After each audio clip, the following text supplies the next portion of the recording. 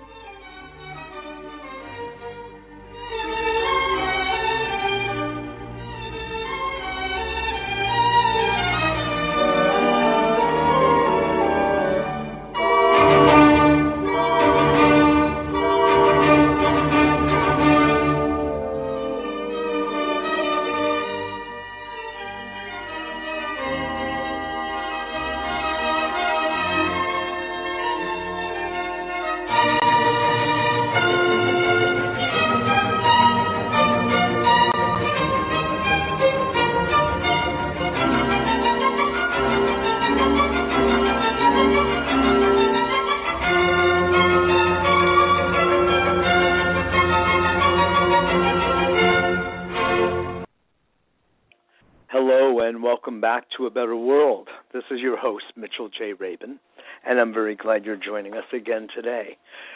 Today we're going to be getting into some real depth about the subject of a book that I've been very, very pleased to read called The Transfiguration of Our World, How a Light Alliance is Transforming Darkness and Creating a New Earth by Gordon Asher Davidson. Gordon's been a friend for many years. I've had him on A Better World television with his wife, Corinne McLaughlin. Both of them are authors of Spiritual Politics, Changing the World from the Inside Out. They have been leaders really across the world in many of their very interesting initiatives, some of which I'll give to you right now in bio before I bring Gordon on to talk with us about the nuts and bolts of this book, which is dealing with the subjects that we seek to avoid by and large, yet they are staring us in the face. You'll know more about what I'm referring to in just a few moments. Gordon has had a long, active career in leadership and social change and social movements, and while at the same time pursuing a deep inner meditative life, culminating in this powerful book we'll be speaking about today, The Transfiguration of Our World, How a Light Alliance is Transforming Darkness and Creating a New Earth.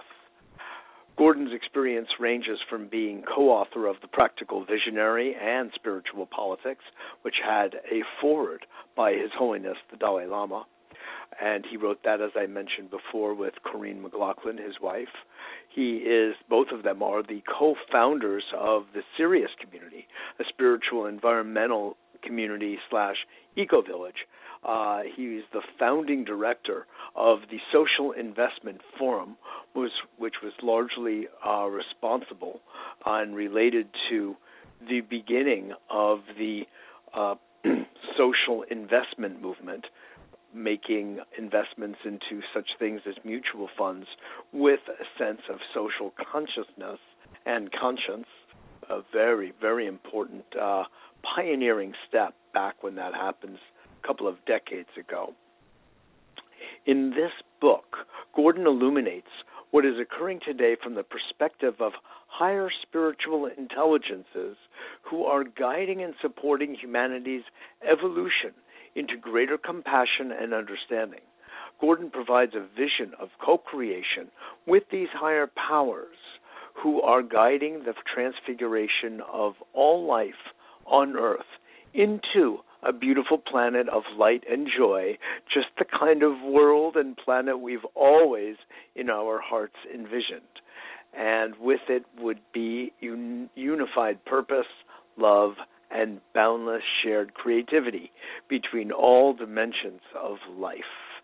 So it's a noble, it's bold, it's naked, it's raw, and it's real. And it's uncovering the deep wish I personally believe we all have in our hearts. And when we look at the world outside us, and sometimes for some the world inside us, we don't see that. We see a world of darkness and we are tempted to use the word evil. And in today's conversation, we will be using the word cabal and uncovering, unpacking it, as it were, about what it is that's really going on from this higher spiritual perspective with which Gordon has a great intimacy and will be sharing his insights and understandings with us. So, Gordon Davidson, welcome to A Better World Radio. It's a pleasure to have you. Well, thank you, Mitch. It's wonderful to be with you and be in touch again, and I'm looking forward to this conversation. Indeed. Wonderful. I'm so glad. Let's first set a context, and it's the context which is, very much human history. Human history could really be understood largely, Gordon, as you and I both know, as a history of war, a history of conflict, a history of slavery, a history of racism and prejudice, of rich and poor, and the really disconcerting, very disturbing dance that has taken place between the haves and the have-nots. And I think that, as I said earlier, we all have some dream, some vision of life on this incredibly beautiful planet, which we behold simply by spending a few minutes in nature, or even earlier when we're at our mother's breast and we're in the comfort and loving embrace of our family. And then later on, of course, as we grow older, we learn more about the nature of love and compassion. And there's so much magnificence, brilliance, creativity that we have had a chance to experience. Yet, the paradox we all live with is that what man does to man, decade after decade, generation after generation, is collectively so painful and individually.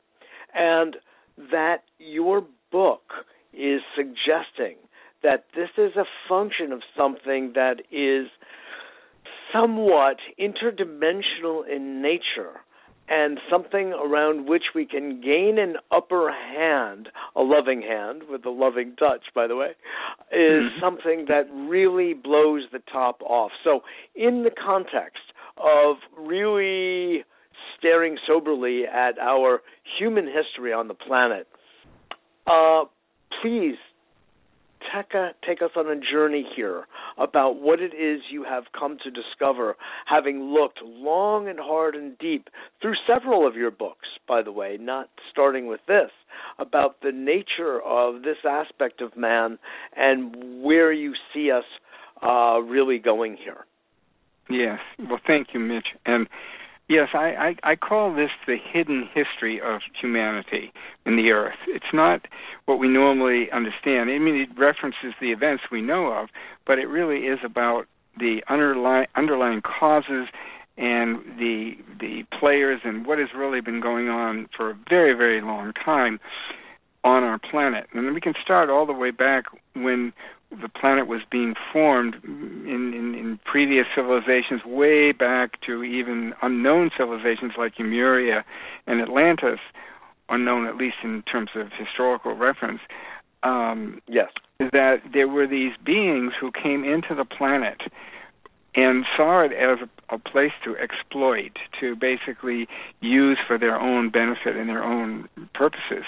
And generally the planet... So you're talking about beings, physical from outside beings from other planets, right, definitely not from Earth. And there was a guardianship around the Earth at this time, and normally these beings would not be allowed in, but there was an unusual time-space anomaly that happened, and there was like a wormhole. They got into the planet, but they were shortly after discovered by the guardians of the planet, but then a very long, or not long, but a major debate occurred at the very high levels of the beings or the guides for the whole system, about whether they should be removed, which they could have been, or allowed to stay and be part of human evolution. And it was decided that they would be allowed to remain because it would present humanity with a choice between choosing the path of light or the path of selfishness and greed and acquisition. And they were allowed to stay. And of course, because they were very powerful and had unusual abilities, they were able to influence and enlist many, many human beings who became part of their operating system. And they set up control systems on the planet. And, very long ago, millennia ago, in pre-Lemuria and certainly during the Atlantean period, and they actually were able to gain a lot of control. Even though civilizations would start out very beautifully, they ultimately would infiltrate and be able to corrupt them and take them over and ultimately cause tremendous difficulties. And that is what occurred. So during that period, we had, they would infiltrate the leadership and the religions, and then they would corrupt the civilization. In fact, Atlantis became so corrupted that it had to be purified by being destroyed in order to cleanse it of all of what was going on during that period. So did that happen with Lemuria also? Well, yes, Lemuria was a little bit different. There was ultimately a war between Lemuria and Atlantis that was stimulated by these same forces, and ultimately Lemuria was destroyed, although many of the beings in Lemuria were able to hide themselves and continue as their civilization, and we could talk about that. That's a whole other big topic called Agartha. And then, but so these... Which references life in the inner Earth, isn't that correct? That is correct. That is correct. Okay. And that is a reality. It's very far up beyond most people's reality. Imagination. Yeah. But it is. By the way, folks, if you haven't noticed already, we're going to be going extraplanetary and interdimensional today. So keep your seat underneath you because yes. We're going far away and looking at things from a different historical, you could say, cosmic archives. And we'll, of course, ask Gordon a little later about his frame of references for this information because it is not part of our written history and that record. So please go on. And I want to say that we will bring this down to Earth in a very practical way, too, because it's very important. It's not just about the whole cosmic picture. It's also like how does this affect Earth, which is the key point, and humanity, and all the natural world, everything. So what has happened is that these systems were created by these beings, and they were able to demonstrate their superior powers and thus gain a lot of influence over. They had the ability to telepathically control other people, see certain aspects of the future, and so they really were here doing a lot of things to take over the planet. At the same time, the spiritual masters who have come forward, all the great spiritual teachers of humanity, came forward and opposed them by offering spiritual truths and a higher path. So the whole history of humanity has been a battle for the minds, hearts, and souls of humanity over all these ages. And we have evolved by choosing between light and dark in our daily moment-to-moment decision-making, and we learn from the karma of the choices we make. And that's been our evolutionary process. So we make better choices in the future. And that was really the whole process. Well, then we had World War II, which was another attempt by before we get into those specifics, Before we get into those specifics, I would just like to raise the subject of there's an archetypal ring and resonance to all of this that, of course, brings to mind the whole idea of Lucifer, which, of course, is from God, from, let's just say, the source of light, and yet represents the polar opposite of the good. Yet Lucifer, of course, itself means light-bearing. So it's almost as though it presents an opportunity, perhaps by polarity and contrast, to be in touch with one's own good and one's own light. The myth of that, the archetypal imagery and mythology of that through the course of human history is virtually identical to what you're saying, Gordon. Mm-hmm. Mm-hmm. Yes, it is. And many of the myths of the world are, and the stories that humanity knows in the subconscious level and the collective unconscious, are definitely reflecting these things we're talking about. No question about it. Yeah. Yeah, absolutely. And it also brings to mind, and I'd love to hear what you have to say, some of the work of Zecharia Sitchin and one of his students and further innovators who I've had on the show is a good friend, Michael Tellinger, who speaks about, essentially the Nephilim and coming to create a slave species of humans that were basically genetically modified, engineered, and programmed between animals and their own, extraplanetary DNA to form what we have as us.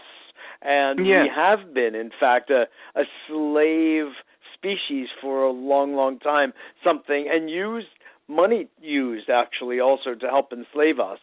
And, absolutely. In other words, the world is very different than what we think. Yeah, is that in accordance with your understanding?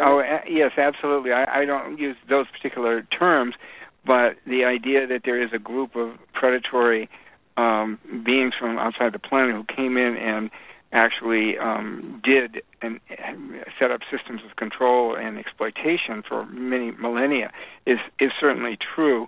And the most important part of this whole story is what's happening now about all this, because this is where there are many people who have come across this, and there are very many different interpretations and level of clarity about all these things, and people read their own interpretations into all this. But the fundamental point that there was a group who came in here and have used all kinds of very subtle and powerful techniques to bring humanity under their control, but not completely successfully. I mean, one of the things is that I've received about the genetic input, is that, yes, we do have the genes of many different extraterrestrial races in our genetic makeup. Not all of them are dark and negative. In fact, many of them are not. They are very positive. And there was attempts to actually manipulate the soul of humanity in such a way they would gain control over the soul.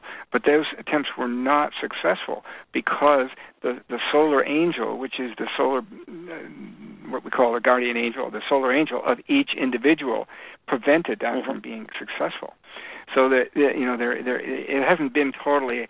I don't think every civilization has been totally enslaved. There have been more lighted civilizations at various times, but they tend to get corrupted and fall down into a condition of real depravity in some cases, like ancient Rome and, the end of all the great empires. Eventually they end up in pretty bad shape. It may look like that a little bit right here today. Yes, you have some elements of that, without a doubt. But I want to talk about what's happening now, because this is really important. So what happened in World War II was, again, another attempt by these forces to take over the world, and they worked through the Nazi group and the Axis powers to try to basically enslave the planet and make it into, the Nazi vision was a slave camp run by them for the benefit of their chosen race, and everybody else was going to serve them. And that was stopped by the Allied powers, who were forces of light, and who were also supported by the galactic civilizations, in at least given energy to help them, the Allies, to hold the point of tension and successfully overcome the Axis powers. That was at that point the Galactics were not allowed to directly intervene in human affairs, but they were supporting the light forces definitely during that period.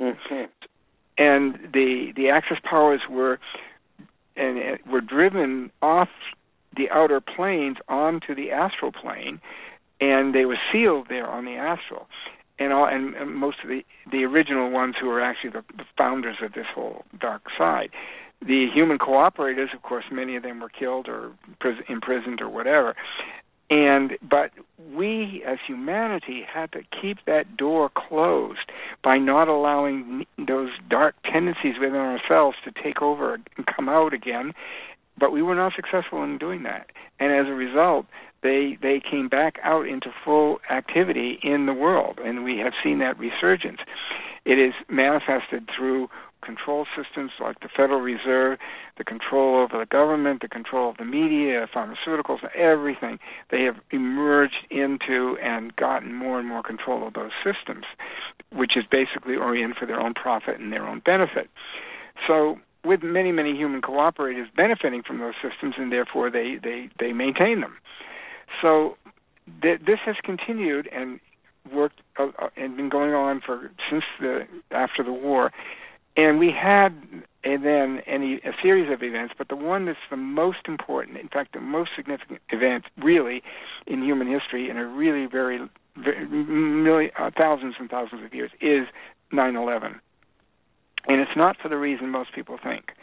9/11 was a contrived false flag event to convince the world that terrorism was a terrible threat. We had to go and fight against terrorists everywhere. And it was really, the intention behind it was to generate fear and to legally, through the Patriot Act, remove a lot of the democratic rights that we had as American citizens. And spread that fear worldwide, which it did, and invade the Middle East and try to get control of the oil, which is not really very successful. But the event of 9/11 had I call it the world's greatest gigantic unintended consequence, which is that as a result of that event, something very powerful happened at the solar systemic level. So now we're going to shift gears. We're going to interdimensionalize into the solar system, okay? Sure. Here we are in the solar system. Earth is a chakra in the body of the solar system, as are all the planets. We're not just an isolated little planet, floating through space cut off from anything else. We are part of a greater being. Earth is a part of a matrix of love, is what it's called, and we are part of this tremendous being, the solar system. But when 9/11 happened, the council, the Solar Council, that group that oversees and guides the evolution of the solar system, looked at the situation on Earth and with great intensity and great results, because the solar system has been ready for some time to evolve and move forward, to progress to higher levels of energy, consciousness, and frequency. It's been ready to do that for quite a long time, and it has been waiting for the Earth to move out of this dark control and into the light, so that chakra of the solar body would also be lighted, and therefore the solar system could move into a higher level. Which chakra is it? It's a secret I can't tell you. If you can figure it out, great. I don't know what to tell you. I think I did. Okay, good. And so they looked at Earth as a result after 9/11, and they saw the kind of control that the Cabal, the dark forces and the control forces had, which is popularly known as the Cabal. They looked at the kind of controls that they had set in place around. They had control of the financial system through the Federal Reserve and fractional reserve banking and interest-based money. They had control over the political system through just buying all the politicians, most of them, not all of them, but a very large percentage, and also through the control of the media. They own the media, and if they determine what goes in the media, not us. No, not you. No, and there are certainly alternative media that's not controlled, but the mainstream aspects of media are definitely controlled, and the healthcare industry and every other area. They are massively engaged in this control system. So clearly, at the level of the Solar Council, they're looking at the Earth and they're seeing this dark control through the whole system, and their conclusion was that it wasn't going to be possible for humanity, even with the help of the spiritual masters, to liberate itself from this control on its own. And at that point, a decision was made at the level of the Solar Council that basically said that if you remember, we go all the way back to the beginning of this story, they decided to let those invading forces remain on the planet to help human evolution. But and at this point, at that point when they're looking at it after 9/11, they made a decision to say the time has come to remove those forces from this planet, from Earth, in order that we can progress as a solar system, and so that, which was holding back the evolution of all 7 solar systems, because all 7 solar systems are each a chakra in a greater being called the heavenly being, and it goes on from there. So the whole quadrant of the galaxy was, in fact, being held up by what was going on Earth. Yes. So they issued a decree in 2002, which said they gave the galactic civilizations permission to, which had been very restricted until this point in time, to remove the leadership of the dark side. And they did that. Starting in 2002, over a period of time, all the invading aliens were either turned towards the light or they were removed from the planet. And that is the condition today. There are no more dark aliens on this planet at this time. They also were given permission to increase the amount of light that they would radiate to Earth themselves, because they have capacity to do this, and also to start giving much more active support to all the people on the planet, all the leaders and all the light workers and everybody who are working to build a lighted world and a decent, humane, sustainable, just, loving planet with everyone's taken care, has their needs taken care of. So they started doing this, and that grouping is known as the Galactic Light Alliance, which was is an alliance that was resulted from the intergalactic wars that happened many, many, many millennia ago, where there was tremendous battles between different planets and systems, and terrible weapons were used and terrible destruction took place. And at the end of that, the light forces were fighting against the civilizations who wanted to exploit and take over other systems and planets, and their principle was to support and allow the evolution and growth of every civilization and planet at their own pace and their own way. Sounds like the Galactic Federation, right? Yes. And that is the principle of that what's called the Galactic Light Alliance. And from that point on, long time ago, they have been in control of this whole area of the galaxy. And there has not been, the Cabal has had control over Earth, and they have created some bases off the planet on the moon and a couple of other places, but that's not really allowed to do anything in terms of any space weaponry or anything else. It's all been carefully monitored and controlled. That now also, all those bases off the planet are now also in the hands of the Galactic Light Alliance. So the Light Alliance is really got the upper hand now on this planet. However, we still have a lot of systems that are under the control of humans who learned all these methodologies of control from their teachers, the ones who came here originally. And so we have the Federal Reserve System, we have that banking system, we have, the media is being manipulated all the time, and the governments are under the control of these forces. All this is underway still, but it's breaking down because the leadership of that, who had prevision to a degree and certainly had the capacity for telepathic control, are no longer present. So all the ones who remain are trying to make things continue, but it's very confused, and it's very, very difficult because the whole thing is breaking down. Like their oxygen has been cut off. Exactly. And they're still operational, but they're slowly dying out.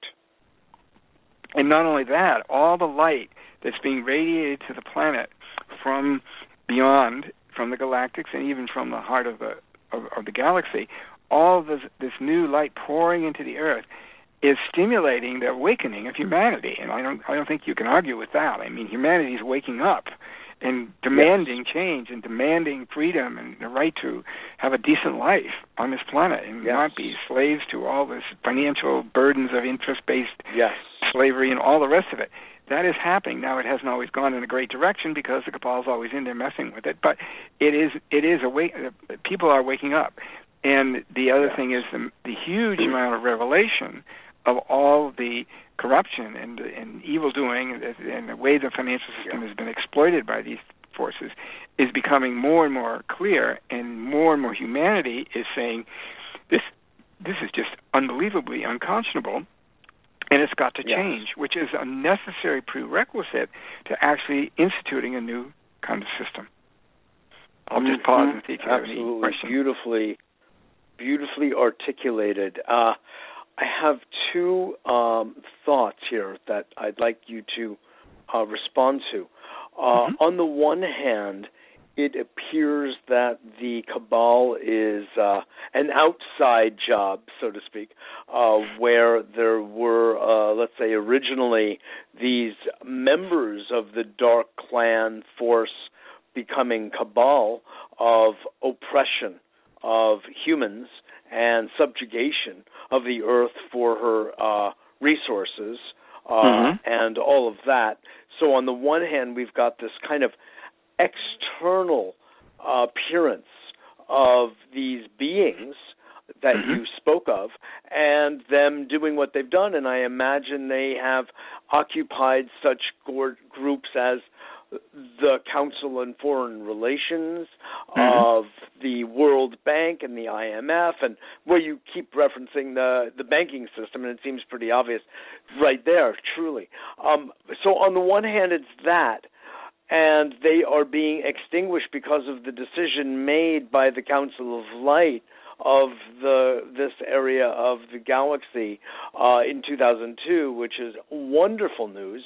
And I would say that at around 2002, we were at one of our darkest moments. One could feel it. I mean, I live in the belly of the beast, in the middle of New York City, Gordon. As you know, you've been here. And we were there on 9/11. Yeah. One feels, back then in the Bush-Cheney administration and all, with the Patriot Act and everything, I mean, it was dismal, energetically as well as practically. Yeah, and that's exactly what triggered that response. Yeah, that's what triggered the response. And I want to hear about that. But there's another point that you've been also making here along the way, which is that our own personal, you could say, conflict of doing the right thing or the wrong thing, of following the light of our consciousness, or let's say another type of motive inside ourselves. Right. So from that point of view, it looks like it's a personal, psycho-emotional, psycho-spiritual issue. Is that because that cabal has, in a sense, infiltrated our psyche so deeply that it has become an entrenched part of, the light and dark inside us, whereas prior to their presence, it was really more a game of just light? Well, humanity, of course, has been in evolution ever since we've appeared on this planet. And am I making sense? My question? Is that making sense to you? It makes total sense. I want to get to it. Okay. Please. There's been an evolution going on, and so we've gone through many different stages. I don't know if I could say, the Edenic vision, that we were living here in the Garden of Eden, in a sense was the original state of our planet. The type of beings who, as human beings, I don't know exactly, but who lived here, I think were much simpler and much more primitive type of beings. There was a moment, according to many of the esoteric teachings, where the beings from Venus came and implanted the spark of self-awareness into these ape-like creatures, and that was the beginning of the human race, where we had the potential for self-consciousness. And so, and then we have then gone through, and I don't know exactly how this correlates with when these invading aliens came in exactly, but at some point in that process they came in and began to have an influence. I think the key point that you're making, though, is really important, which is the cabal and these invaders never would have had a chance to get into this control position if it hadn't had tremendous amount of collaboration and cooperation by human beings at all stages of the process, from early. And it's understandable, because the human beings were awed by their powers. They were convinced, and there was a lot of telepathic control going on over them over the human beings of these different times. So all this kind of thing has been part of the experience, and there have been a lot of programming done to influence human beings to be afraid. That is the prime directive of the dark side, is to instill fear as much as possible, because it makes people easier to control. And that's exactly what the whole agenda is. If you look at the mainstream media, if you look at movies and television, it's violence, fear, separation, and hatred, and you can't trust anyone, and therefore you should always remain separate and fight for yourself, and that's all there is. That's the image, and that's a very distorted picture of what humanity actually is, because there is tremendous spiritual goodness, and in essence, humanity is divine. That's the truth. Yeah. So they use those kind of techniques and other ways of mind control to keep humanity in fear, which then makes them easy to control. And so people waking up and becoming conscious is exactly what they don't want, so they put up certain veils around the planet to make it harder to penetrate into the higher dimensions and those kind of things. But that's also dissolving, too, as a result of the help from the galactics. So all this is in process. So the controls that they've had are really breaking down now. And I can give you lots of evidence for this in terms of what's happening. Yeah. Well, one of the main focal points, of course, is the financial system. And we all know, most people know, that the interest-based currency that we have and the way that is held allows a few banking families to accumulate quintillions of dollars, and because the interest that accumulates on money circulating in the system is immeasurable, and that just continues to pile up and pile up and pile up, and that's what happens. And so the transformation of the financial system is a key. Over the last 2.5 years, there's been more than 2,000 top executives in major banks, financial institutions, hedge funds, and all kinds of CEOs and CFOs who have either been indicted, disappeared, committed suicide, or just resigned and stepped down. And that's 10. And people have done statistical analyses of this. It's 10 times the normal attrition rate. And what that is saying is that under the pressure that's being brought to bear on the financial leadership and on the financial world by the Light Alliance, it is causing many, many of them to either turn to the light or step out of those positions, so that people who are more lighted can move into those positions of leadership and control of the financial system. That is part of the process. And there's always an attempt to turn them, what's called turning them to the light. So you take someone who, and when they understand that the game's over, that it's not going to be possible to maintain this system much longer and have that control, they can choose to go with the light or not. And if they don't, then ultimately there are consequences, and they wind up not being there any longer. And that process is very well underway. Now, the vision or the plan for what's going to happen for the financial system is simply that we're going to recharter all the banks. They're going to become public utilities so that they serve humanity's economic needs, but there is no interest charged on money or loans. There will be a fee for borrowing money, but not an endless tripling of the value of the loan through interest. It's not going to be there anymore. There will be no more interest-based money at all. And instead we will have one world currency backed by gold and commodities, which will be accepted everywhere because it's completely stable. And then national currencies will be pegged to that one stable currency based on the strength of the economy of different nations. That's an interim step, as long as we still need to have money. That's eventually going to fade out, but that's a later stage in the process. So then we're going to redistribute. There's going to be a redistribution of wealth for all the money that's been gained illegally, immorally, stealing, manipulating the financial system, the unimaginable sums.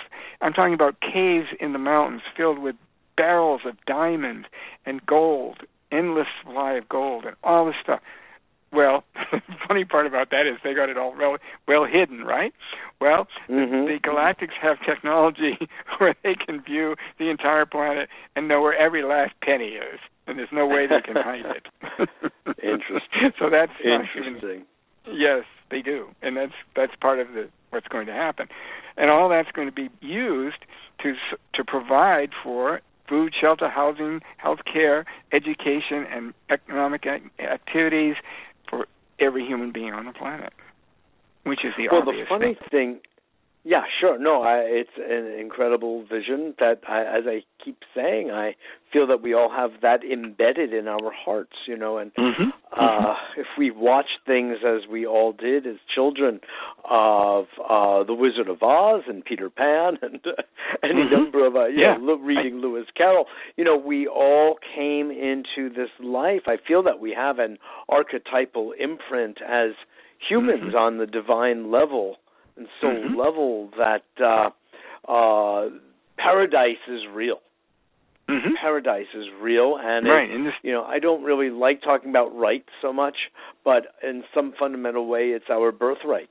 And what has happened is a function of, everything that you've been saying, and that's why I'm asking the question. I love to get, it's funny, there's that great film that won Best Documentary a few years ago, right after 2008 debacle, called Inside Job. And I'm seeking to find out if, in general, what we're facing is an inside job or an outside job. In other words, if that allowance of the cabal were not allowed to have remained on Earth when they were first discovered pre-Lemuria, would we as humans have not had what we would call a dark side, or would we have remained in a sort of paradisal heavenly consciousness, Gordon, and we still would have understood distinctions and discerning between, let's say, what's good and what's better, and between light and dark nonetheless, but without having to have had such a deep, dark shadow as part of our internal consciousness. Well, yes. I mean, what is actually the shadow, though? This is something I've been working with people over the last decade on helping them work with it and understand their subconscious and how to transform it. And one of the realities is every experience that we have that's difficult, painful, or traumatic, or what in any way, imprints in the subconscious, remains there and becomes part of your makeup. So when people have painful experiences, it makes them react in the future in ways to try to prevent further pain and trauma. And so you get a set of characteristics of way people respond if there's a threat. People get very belligerent or even violent, and these things happen because that's the way their subconscious has decided is the best way to protect yourself. And so this is built up over millennia of experience. Now, you can say, well, it would have been different if this hadn't happened with the invasion of these other predatory aliens, but yes, that's right. true. That's what I'm trying to get to. That's true. It would have been probably different. I don't know exactly how it would have been, but it certainly is now. We gain the benefit. One of the things I've gotten about all this is that because we have struggled so hard with so many tremendous challenges of the wars and the superiority attitudes and the racism and the misogynism and all of it, that we are in the process of overcoming that and becoming conscious enough to understand it and to deal with it and to fill it with light and therefore transform it. When we open up our relationship with galactic civilizations, which we will be part of the Galactic Light Alliance, and we will be moving around the galaxy. The primary work you do when you do that is help other civilizations to evolve. And because of the experience that we've had on this planet with all these incredible challenges, we will be extraordinarily helpful to all these other civilizations. Yes, Isn't that an interesting perspective on that whole question? Yeah. Oh, no, it's an utterly beautiful and very compassionate and all-embracing I was going to say worldview, but it's a cosmo view, and it reminds us, and this is something I very much appreciate in what you're saying and what your book is about, that we have lost, we remain on the horizontal plane and so deeply identified with our daily lives, which is a wonderful thing with which to be identified, don't get me wrong, but we've lost the verticality and we've lost our understanding and perspective of our place as a planet in what you keep referring to in the solar system, then in the galaxy, then in a series of galaxies. And, I love that photograph, Gordon, and I reference it a lot, of the photograph of the universe, and then it says, "You are here," and it's so small, it's smaller than a grain of sand. Right. I think it's so powerful because it lets people know that we are but a tiny piece, but an important piece, but a very significant a much piece. larger view. Yeah, exactly. And we understand that the evolution of the Earth is key in the evolution of the solar system and beyond 7 solar systems and beyond that. I mean, that makes everything we do here extraordinarily significant and important, and therefore gives it a great depth of meaning and power and should inspire us that we are not just isolated group of humans here just, doing our thing. We are actually slugging it out, right? Yeah, slugging it out. We are actually, our choices and decisions have tremendous cosmic consequences. And I think that's really powerful to have that in consciousness. So, and what's happening now, of course, is that more and more people are waking up, including world leaders, of course. And the other thing I want to say that's important here is the Galactic Light Alliance has now been making contact with many leaders on Earth and on many light workers, both through telepathic communication, as the way I have it, and also through even appearing in some cases, or incarnating as human beings and then becoming part of the movements and processes and help that's being given to leaders to make these changes. So now what they say is there's an Earth Light Alliance. All the leaders, all the human beings, millions and millions of us who are working for the creation of the new Earth. And we are woven into and absolutely seamlessly part of the Galactic Light Alliance. So it's one unbroken stream of consciousness going through all these dimensions right down onto Earth and what is being implemented in the world today. And that to me is very, very inspiring, So we are part of a... please go on. We're part of this tremendous, vast network of lighted beings working at all different dimensional levels, and that's part of what makes this movement so unstoppable and so powerful, and why it's having such a huge impact. We are part of a morphic field that goes far beyond the light of consciousness of us as individuals. Right. Let's let everyone know that we are speaking.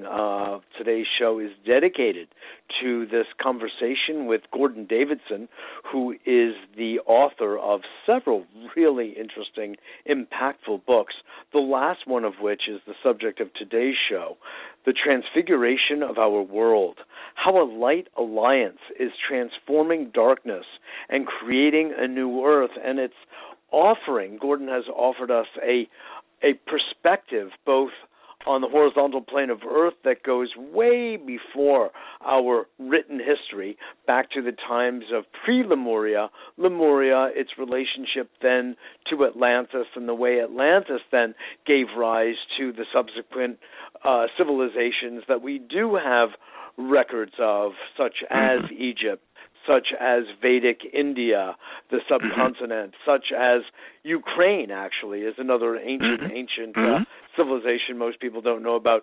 In the Balkans, Bulgaria, Africa, it's a really interesting...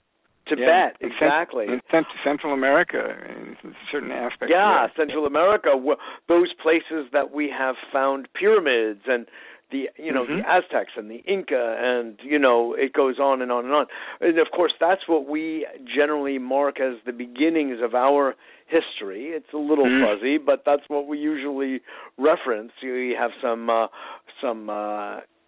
archaeological pieces that represent civilizations, but we're talking about before that, and we're really looking at before that and who we are as a cosmic identity, inclusive of our earthly identity, but it's much, much larger than that. So just to let you all know, this is A Better World with Mitchell J. Rabin. We're on every Wednesday at 6 p.m., and of course you can listen to us, and I know most of you do listen in archive on your mobile phone, in fact.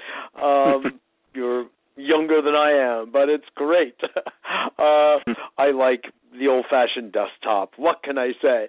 But we love that you listen and that you're part of A Better World family and community, and share these shows with your friends and family and others who really need to hear them and get part of this larger world and cosmic vision of who we are and what we're doing. And get our newsletter if you don't get it yet. It's free. It's at abetterworld.tv, abetterworld.tv. So Gordon, let's continue with this, because this is very, very rich and provocative. One thought, of course, comes to me as I'm listening to you speak, is the old adage, the old maxim of as within, so without, as above, so below. And in other words, as Bruce Lipton speaks so eloquently about, from the point of view of cellular biology and evolution, that everything is in fractal relationships. So here we are dealing with the day-to-day lives of, making money and paying our rent and being in love with our spouses and our friends and our, those people in our family of origin and made. We're dealing with listening to the news and dealing with the issues that are occurring in the Middle East and Russia, Ukraine, everywhere in the world. So we're interacting with our world in so many rather complex, layered ways that breaks our heart. In fact, it both enlivens our heart when we are with our good friends and community, and then our heart gets pierced through the pain of suffering of others. And I know that this is part of what we have learned that you're saying we're going to be relied upon for, and it's created a great sense of resilience that will be applicable to the larger galactic picture. That if they don't pick us up with a blotter, we could be of a lot of help. We're not going to go there. There's a couple things I could say to address that, because I think that's a very important point, which is one of the additional things that were part of this decree that came from the Solar Council in 2002 was that there will be no nuclear war on this planet. And there, of course, has not been. And that has been really absolute. And there were many very unbelievably awful plans of the dark side to create the kind of situation they wanted, which was to reduce the population of the planet by 80%. And create events that would do that. And the plan was they tried to instigate nuclear war between Israel and Iran, between Iran and the United States and U.S. and Russia, on and on. They've been trying to do this for a long time, and every single attempt has failed. And the plan was they were going to hide in these underground cities that have been created all over the world. There are many of them. And what has happened, though, is very interesting, is that, and there are two of them I can talk about specifically, in that there was these are huge underground cities with 65,000, 700,000 people living in them, fully equipped to live for long periods of time underground. Right? This is where all the money. Are people living in them now? Oh yeah, well there were. I'll tell you what happened. And so they were doing all this. This is also where they were doing a lot of the experiments, research with other alien entities at some points along the way. And the plan was that they were going to have a nuclear war or some other huge kind of epidemic, like the SARS epidemic, if you remember the SARS epidemic. Sure. And the big upheaval, boo-ha-ha, about this was going to take over the planet and become a huge thing. And within 1 week, all of a sudden, it completely disappeared out of the news. I don't know if you've noticed that, but that's exactly what happened. And all of a sudden, it just disappeared completely out of the news. It was gone. Interesting. And what happened was the Galactics neutralized that virus. Oh. Okay. And I don't think it happened within a week, but it happened. There was, you could say, a cliff. Yeah, there all of a sudden it just disappeared out of the news. It was just nothing. Yes. And after this massive buildup of how huge a crisis it was going to be. Then we had these underground cities that were going to be the hidey holes for all these top-level cabal people who were going to be protected while they wanted to start a nuclear war on the planet and be able to eliminate a huge number of the population. Then they emerge from these underground cities and rule the remaining people as slaves. That was the plan. Mm-hmm. Okay, what happened? The Galactics came into these cities, and there was one outside of Washington and one outside of Denver that I'll mention. And they basically opened up a portal inside of these cities, and they pulled everything and everyone out of these cities into another space, another dimension. Another dimension, without harming them, without hurting them. But they're not in those cities anymore. And when you go into those cities, and I've seen videos of this, there's nothing in them. They're completely empty. They used to be filled with equipment and people and everything.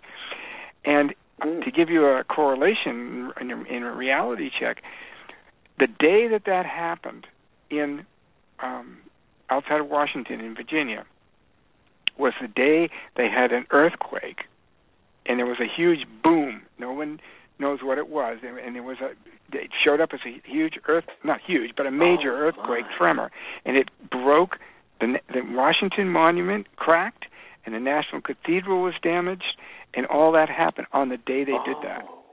And the same time, very within a few days later. I remember that. That was in the news, actually. That's right. It was in the news. And not long after, they had the same thing happen outside of Denver, because there was another huge city underground near Denver, and they had an earthquake, which they never have earthquakes in either of these places, and they had a major earthquake, shook everything up, and they pulled everything out of that city as well. And they did this with other cities around the world. And so that was a signal to the cabal that their plan to do this and to hide in these cities, create some huge disaster, and then take over was completely going to happen at all. Right, it's being thwarted. It's being thwarted. Completely thwarted. Now, is the city in Denver, is that connected to the Denver airport?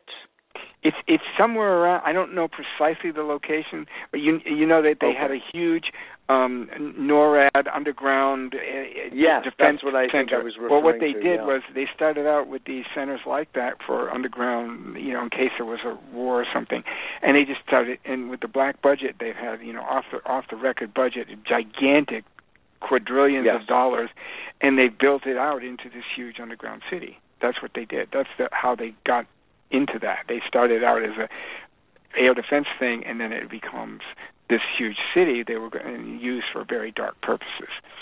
And so all that has been thwarted.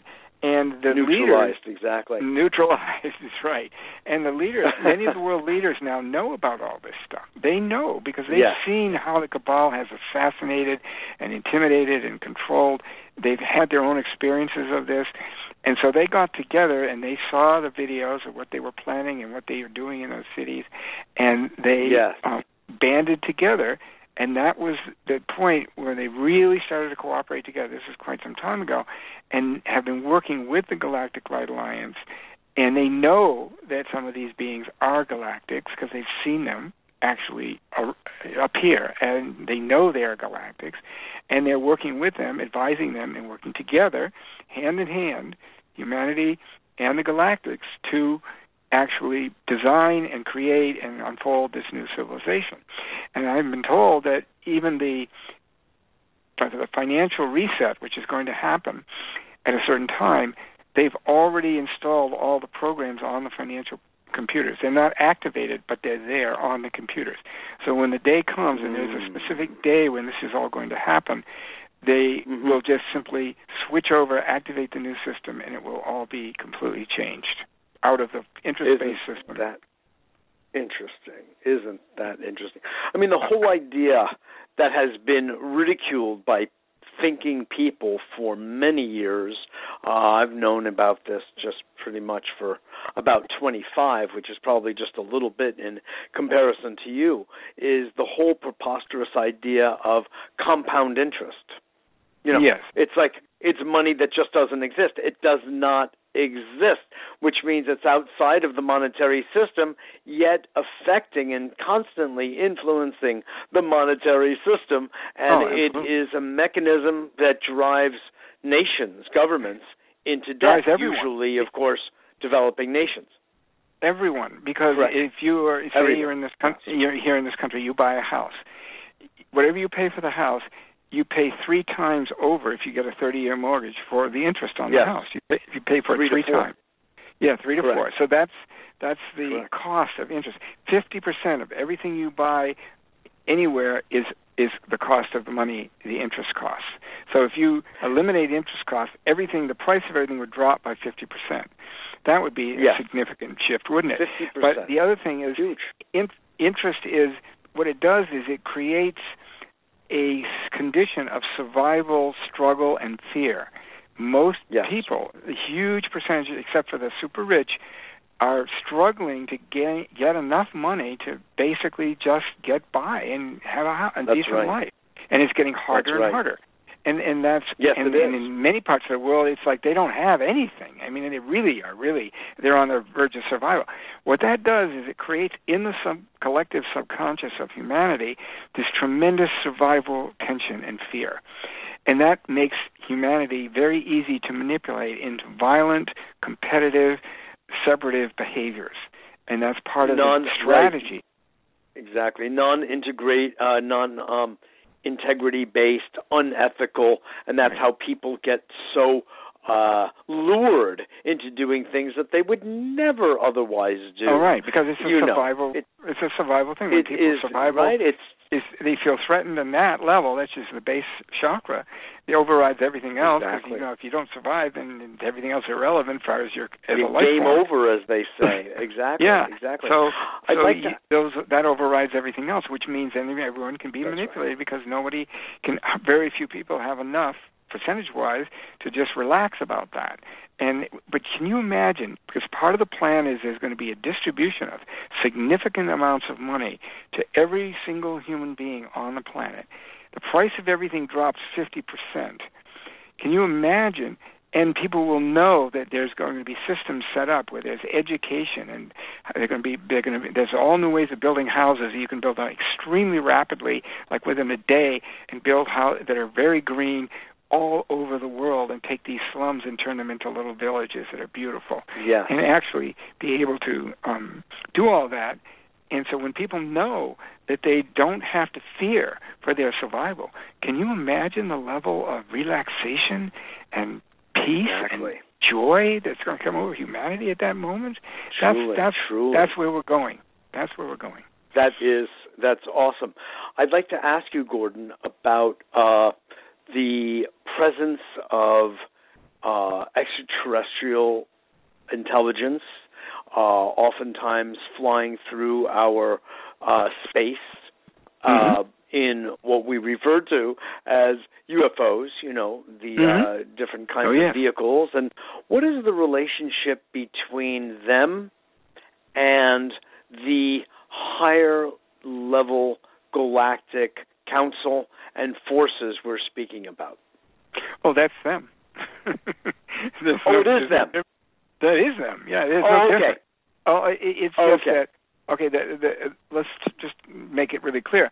The ships are ships from other civilizations who are in a process right now of gradually increasing their visibility. They move from the subtle fifth dimension where they cannot be seen, and they can pop into visibility in the third dimension. That's why they show up and can disappear. And exactly, come and go. But they're in a process of gradually helping humanity to adjust to and understand the reality that there are other civilizations all around this planet, and there's a huge number of them right now because we're in such an amazingly important moment in our evolution. And to make this shift from just being in 3D into 4th and 5th dimension is going to be it's something they want to study. And the reason they're so interested in it is because we are going to go through this ascension process without leaving the body. We're going to make the ascension in consciousness and be able to access 4th and 5th and other dimensions in our consciousness without having to pass over to do it. That is very unique, from my understanding, in the way the ascension process happens. So it's like they're here. The veils are dropping. Yeah. Huh? Yeah. It's like the veils are dropping. The veils are dropping, exactly. And they're here to observe that and to support it. And there are certain civilizations who are very involved in actually directly helping, supporting. The ones who look the most like humans, which are the Pleiadians, the Syrians, and the Arcturians, are the most directly engaged with humanity because they're the most similar in form, therefore least frightening to humanity, and in terms of actual contact. And there is many, many other civilizations who are just here, observing, supporting it, and all the rest. But this is all basically anthropologists. Yeah, right. But it's all part of what's meant to help our process and our evolution here. Indeed. We've heard about these strange three-brained beings on planet Earth. Let's go down. Let's take a little road trip and check them out. Of course, George Ivanovich Gurdjieff, the great spiritual teacher, wrote his book several, called Beelzebub's Tales to His Grandson, and it's actually very much from that point of view, like a cosmic anthropologist coming to observe life on Earth and make comments to his little grandson about what he ought to be aware of when he deals with human beings. It's really funny and really daunting. But it's my understanding, Gordon, and help me with this if you could, that it is cosmic law that the higher intelligences from other dimensions that come to visit here are not allowed to intercede with our will. They can suggest, they can nudge, they can speak, they can send vibes, but human will is, of course, connected to divine will, and our outcomes are a result of our thoughts, feelings, and actions. Yet, what you're suggesting is that this galactic council decision in 2002 looks like, it's removed some of those, that the dark forces not human will. Remember, that's not human will. Okay, got it. That's an interfering will that has been placed on the planet. Okay. So, but you see where I'm going with this. Yeah. But you are what you're saying is very important, and that is free will is a divine gift that has been bestowed on us by the Creator, and it is our gift to be able to use that free will, make decisions and do things and learn wisdom from the results of our decisions and experiencing the karma of it. That is what free will is meant to do. And in the relationship with the galactics, they are very, very careful not to interfere with our free will, but they can offer, as you said, all kinds of help and support and suggestions. And then human beings always can make the free will choice to cooperate and work with them. And that, in fact, is what's happened.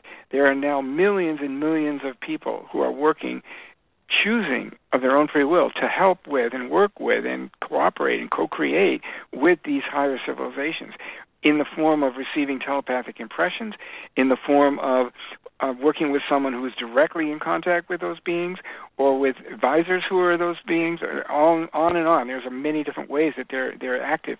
But again, it's always a very respectful process, and that's why they cannot come in and just fix everything overnight. We have to, and that's why it's so important that each of us do the work we need to do within ourselves to clean up our dark aspects, to meditate, to visualize the kind of civilization we do want, not the civilization we don't like, which we've got, but to focus our consciousness and energy on what we want to create. That's why I wrote this book. That's why the Master gave it to me, is to put the vision out there of where we want to go. And the more people who hold that vision, the faster it's going to materialize. And that's Indeed. Part of my mission here, is to come forward with that vision, put it out as powerfully as I can, and as tangibly as possible, so that people will understand there's another whole pathway that we are beginning to move into more and more fully every day, and it's not the pathway portrayed as an extrapolation of current events, or the kind of dystopian futures you see in the media all the time. It's in fact a beautiful, amazing, radiant golden age of civilization. That's where we're going. And in fact, in my view and what I know, it's inevitable. It's already there. Yes. And I make the practice of living in it. I'm already in it. I'm living there, the friends I have, the people I know, and the way I focus on it. I don't focus on all the thrashings of the dinosaur as it goes down into the tar pits, but I focus on all the beings and people and energy and visions that are being created, which is what's coming next, what's already present, and it's just being brought into full manifestation. Will you also understand something about the principle of the way our entire holistic body-mind system works, which is that doesn't work through reacting to things we don't want, but it imprints. We imprint what it is we do want. It's an affirmative, a life-affirming action of an image hitting the retina, the image hitting the mind, and the third eye, what have you, and then it starts to actually take on form, even through our neural network. It starts to literally come into manifestation. You can't form something that's a not. That's a negative. It can only be an affirming, actual thing. So you keep, and your community, which is also my community, our community, knows to keep focusing on what it is we have in mind, quite literally, what it is we want to see manifest in the world.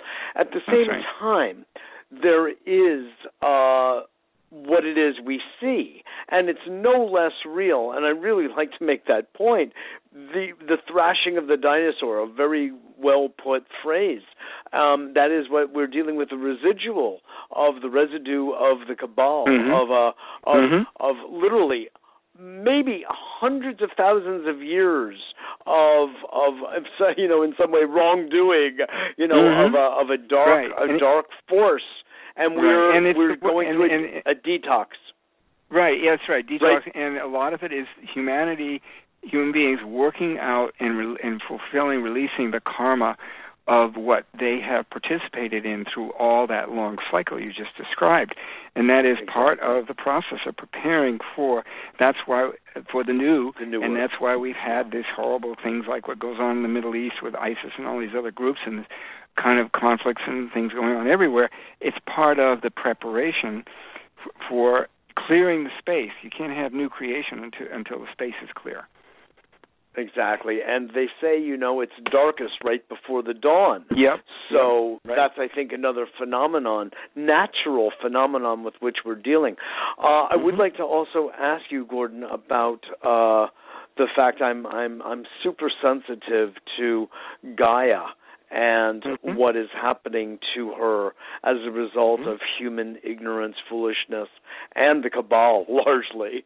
And, we have ice caps on both sides that are melting at an extraordinarily fast rate, that is releasing methane, which is by far hundreds of times the danger of any other greenhouse gas. And it's almost like there's a race going on between the forces of good, and the forces of dark. And now we're the ones who will, possibly go extinct, not the Earth, but if conditions on Earth become uninhabitable due to the heating up and the freezing of the planet, the climate shift, what do you foresee happening? Because we're really, it feels to me like we're in a race against time. Yeah, I understand that, and I have gone a lot about this. And what is, there's going to be a point where this is all going to shift radically, because that's one of the urgencies of the times for the actual moment when all this shifts, is that the planetary systems, the ecological systems, have to be regenerated and restored. The galactics have technologies that can actually do what we would consider miraculous things as far as the environment goes, so that they can clean up, and they are already doing cleanup on the oceans and on the land and other things. They are doing that work already, but what will happen is when this all starts to come to fruition, the prime directive of all activity on this planet will be the regeneration of the Earth and all the ecological systems, which means cleaning them up, replanting, using desalinization, because we'll have free energy to actually make all the deserts bloom. It's going to become a garden planet. That is the vision. And we will clean everything up with the help of the galactics. They have technologies to do that. The imbalances we see in the climate right now have to do with not only the physiological processes, but on the inner planes there still is a degree of a battle going on between the light and dark forces. Whenever you have that kind of thing happening, and we talked a lot about this in our previous book, Spiritual Politics, whenever that's happening, there is a corresponding upheaval in the world of nature. And what we have now is, with the kind of extreme cold you had this winter, the drought in California and the West, and all these things going on, are a result of that inner battle. But when that is fully resolved, which is getting very close, all that's going to come into balance again, and we won't have these extreme climatic situations. That's what I've been getting about this. And it's not going to be that long before that happens. And so that, and of course science does not fully understand that the Earth is a living being, and there are many, many great living spiritual beings who have a great deal of capacity to assist in the maintenance and renewal of the systems of the Earth. And yet they're very taxed at the moment because of the condition of the Earth. But once there is a shift and we really come to grips with what is, there's a change in the degree of control that the Cabal actually has on the planet. Once that happens, then all this is going to shift radically, and it's outside the realm of what normally, if you make any kind of geologic or climatic predictions. Of course, this doesn't take any of this into account, and that's part of the great revelation, which is what I've gotten in my guidance. Is there's going to be a day called the Day of Revelation where all this stuff comes out, and then there will be the institution of the new systems and all of it, and that the true history of humanity will be given, and there will be a huge release of love energy on this planet like we've never, ever seen before. And it will raise the frequency of the planet to such a level that unless you understand or have some degree of openness to love, you will not be able to remain on this planet. That's going to be the real shift. And that's requires a certain alignment within the solar system with the other solar systems, and that is underway at this point. So I'd like to be able to say something about just mention my website before we close, if I could. Please. I have another, though. We will get that by all means. Okay, I have another. I do have to go within about the most 10 minutes. Okay, that's fine. This is okay. 5 minutes. This is an important part of the whole, which is, could you describe to our audience, Gordon, what is the source of this understanding that you have, that you have elaborated on in this book? Yes, and that is a result of, I've been a meditator for 40 years. Over the last 20 years, I have developed a relationship with a living master who is on the inner planes, he can't appear, but he's on the inner planes, who works with an ashram or an inner planes group, who is responsible for the implementation, a certain major portion of the implementation of this whole new civilization on Earth. And I have been in a telepathic communication. It's like I have telepathic conversations with him every day, and can receive any answers to any questions and have conversations to clarify things, and just an ongoing relationship, so that it is, and I have tested and used this input for 20 years and have found it to be extraordinarily useful, and it has been the stimulus for many of the projects that I've done in the world, and books and many other things, including, and this one particularly was almost all directly derived from that source.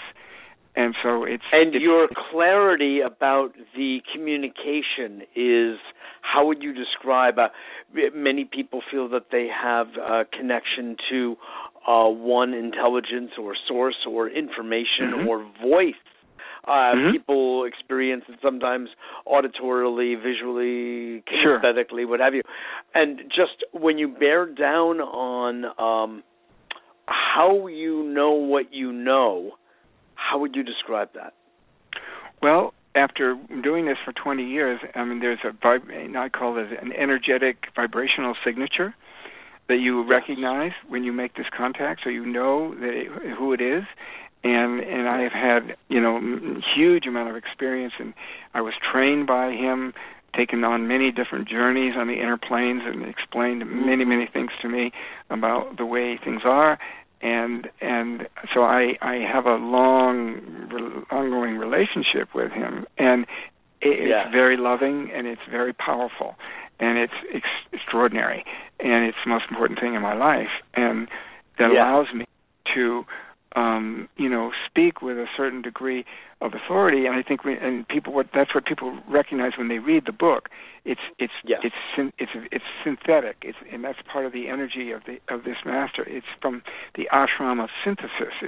So it's a very comprehensive overview of conditions on Earth, the hidden history of Earth, and where we're going, and how it relates to the solar system and the cosmos. And then that's not the kind of information that most people get. And I've talked to many people who get lots of for sure information, but it's the comprehensiveness and clarity of it that resonates in people's hearts. And this book is really having a huge impact on the people who are reading it. It's not that widespread. At this point yet, but the people who read it, it's having a very big impact on them. So thank you for inviting me. Yeah, sure. It's definitely had that on me. It's very, very uplifting. It sort of resolves an energy of tension and conflict that we all feel, I think, in the human heart, because we're so sad. Even though we put on a smiley face to live our lives, and there's a deep connection to gratitude for life itself, there's also a deep connection to sadness and sorrow when we see the abuse of the magnificence of our life and it going down one stream instead of another. So you really have made a powerful contribution here, Gordon, and I want to just thank you publicly for this, because I think it's great. I'm encouraging people to read it. Yes, so your website is? My website is worldtransfiguration.com, and I'm doing an ongoing teleseminar every month where we're offering these perspectives and doing a training on how people can raise their frequency to co-create with the Light Alliance. And the book, The Transfiguration of Our World, is available on Amazon as printed or ebook version. And we are developing new programs, and I'm speaking in various places. If someone's interested in having me speak, I'd be interested in coming. And beautiful. It's just continuing to unfold step by step. Yes, Beautiful. Well, listen, Gordon Davidson, thanks again for joining me today on A Better World. It's just, you're really making so much happen to create a better world. God bless you. Thank you so much. You too. You and thank your you for wonderful wife, Corinne. Yes, and for all You're your so good welcome. work you're doing. Thank you. Thank you. All right. We'll have you on again. Yes, Good I night would love now. to. All right. Bye-bye. Okay. To be continued. Bye-bye now. Gordon Davidson, the author of a number of books, the one of today's subject of the show today, The Transfiguration of Our World, How a Light Alliance is Transforming Darkness and Creating a New Earth. He gave us almost 90 minutes today, which is totally wonderful. And we've had a very deep dialogue about these matters, and there's also more to go, inside and out, frankly. And I want to make the point of the effect it had on me, as I began saying in our closing moments here, which is someone who cares so deeply about our beautiful planet and our beautiful solar system and universe. But I feel a deep, deep connection, as I think so many of us do, with the Earth, with Gaia. This is our home. And even if way long ago we came as stardust from another planet, which I believe we have, no matter, we have taken root here, and wherever we are, we should love that place. And I believe that we are born to be caretakers, stewards of that place. Hence the name of the book I'm working on, Sacred Stewardship, Awakening the Soul to Action. It's really about being stewards of home, and home is our outer environment as well as our inner environment, the place of our hearts. And this book by Gordon Davidson helped to create a sense of relief and release inside me because of the depth of my caring. I am honestly sad a lot as I look around at our world. And I think that if we're honest with ourselves, this is the case, largely, generally. And needless to say, we both block it out and put our attention to other things, and we strive and, we thrive in a space of our own creation, if you will, our own morphogenetic creation, to be happy because we're alive, for no other reason but that we are alive is enough reason to be joyful, to be in love, to be happy, to feel blessed. And that's very special, and we all need that. And happiness from what we create in our lives, even our own more personal external environment.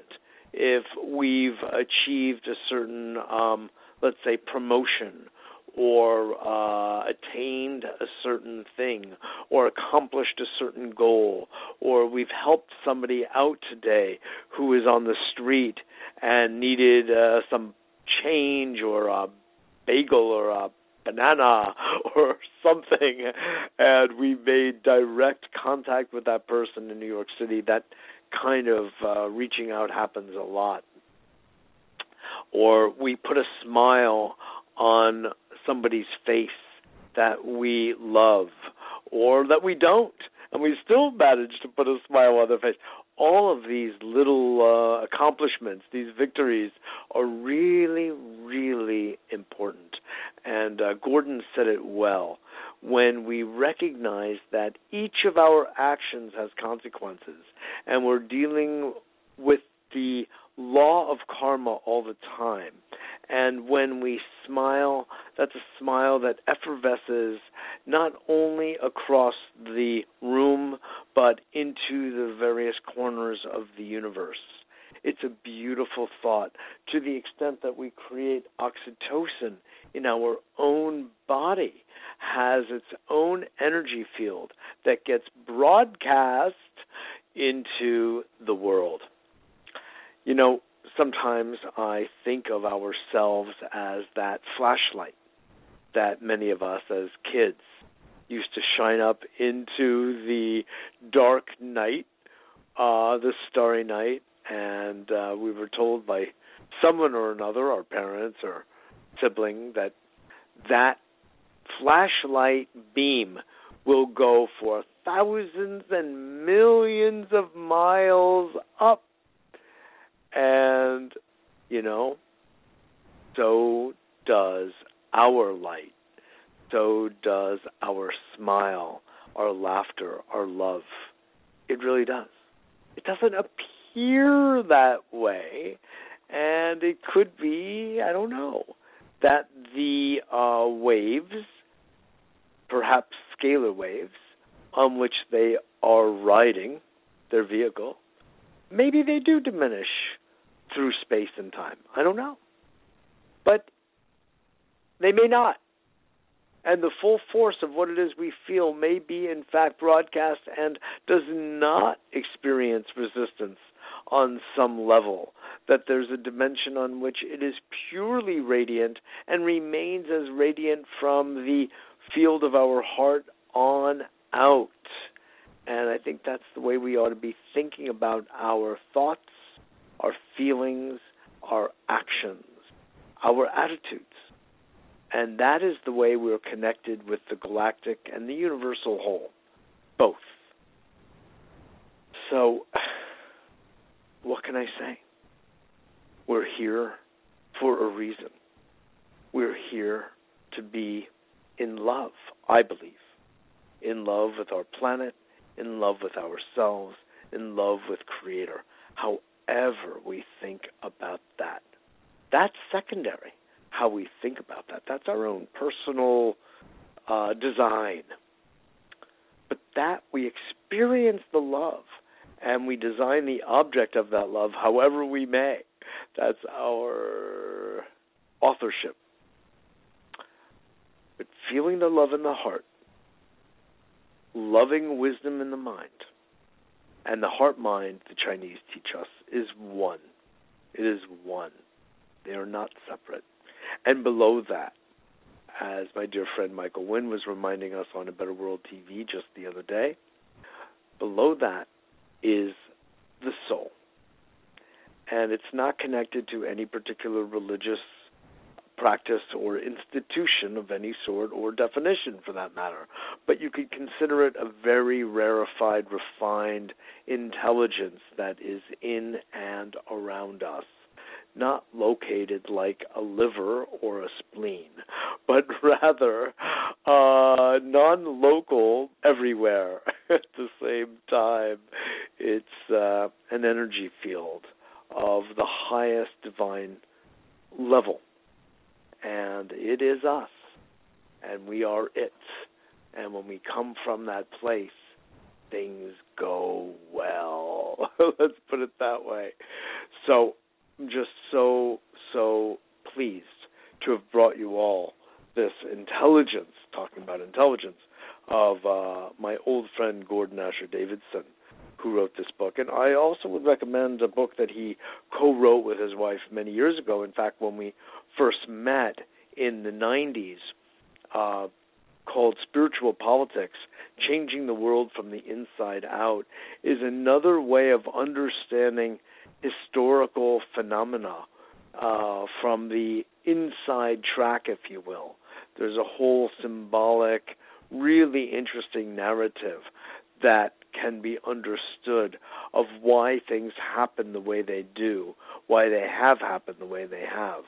And it gives an insight and a light to a perspective that we don't ordinarily have in our coming and going, knowing history the way it's taught to us.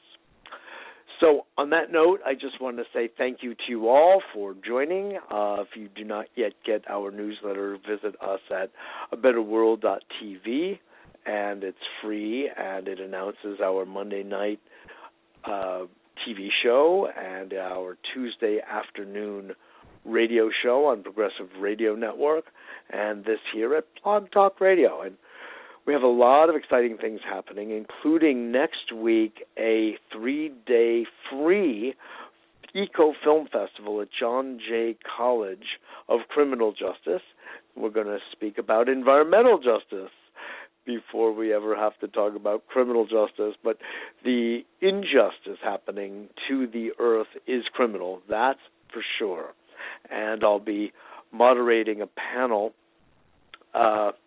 based on the film that we spoke about yesterday called Can't Stop the Water.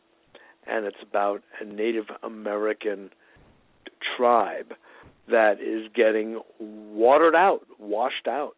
Sea levels are rising in their area around New Orleans, Ile de Jean Charles. And Chief Albert is one of our guests, the filmmaker Rebecca Ferris, and anthropologist Julie Maldonado. You can get that right here at abetterworld.tv as well as on Blog Talk Radio. Really interesting roundtable discussion with these lovely people about that. And we'll be doing same in person in the Big Apple in New York City at John Jay, which is 59th and 58th on 10th Avenue next Wednesday. Information is in the last newsletter, which is under the newsletter link at abetterworld.tv. Also, for those of you who want any kind of counseling, stress management consulting / biofeedback, communications coaching, business counseling, these are all services that I provide, and you can read more about them at mitchellrabin.com, mitchellrabin.com. And last, to remind you, we have just become a nonprofit 501c3. It is exciting, a Better World Foundation Unlimited. And with this is an educational, clearly spiritual platform. And our broadcasts are our temple through which we share our knowledge, our inspiration, our understanding of where we're going as a planet and what we can all do to participate actively and consciously in this creation. So if you do feel moved to make a donation, know that any donation is tax deductible as of February 24th is the formal date of the nonprofit.